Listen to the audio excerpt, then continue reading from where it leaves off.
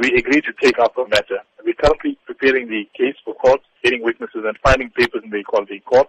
You will be aware by now that the health department has already apologized from their side, but that doesn't take the matter far enough. What really is the complainant seeking in this regard? The problem that the complainant faces with regard to the religious intolerance goes far beyond just her. You must remember, South Africa has entrenched racial quotas, which exclude Indians from the economy.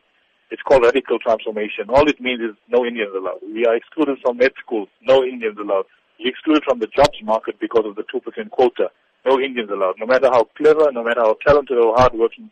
And this is just a symptom of this bigger cause of anti-Indian sentiment.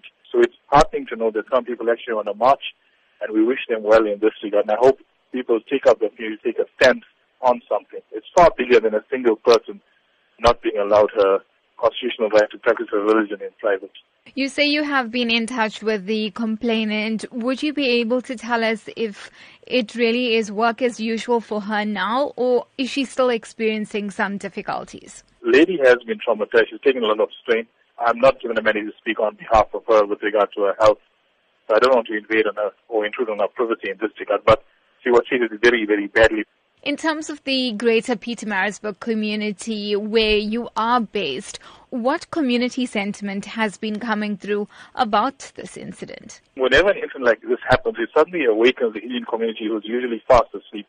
It's just time that people took a stand like in the past where Indian people built schools and hospitals for the community, still worrying about themselves and driving Lamborghinis and Ferraris and expensive private schools for their own children.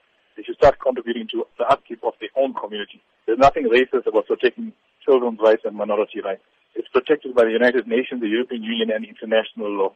We need to enforce those laws across the spectrum for everything, from education, jobs, and the economy.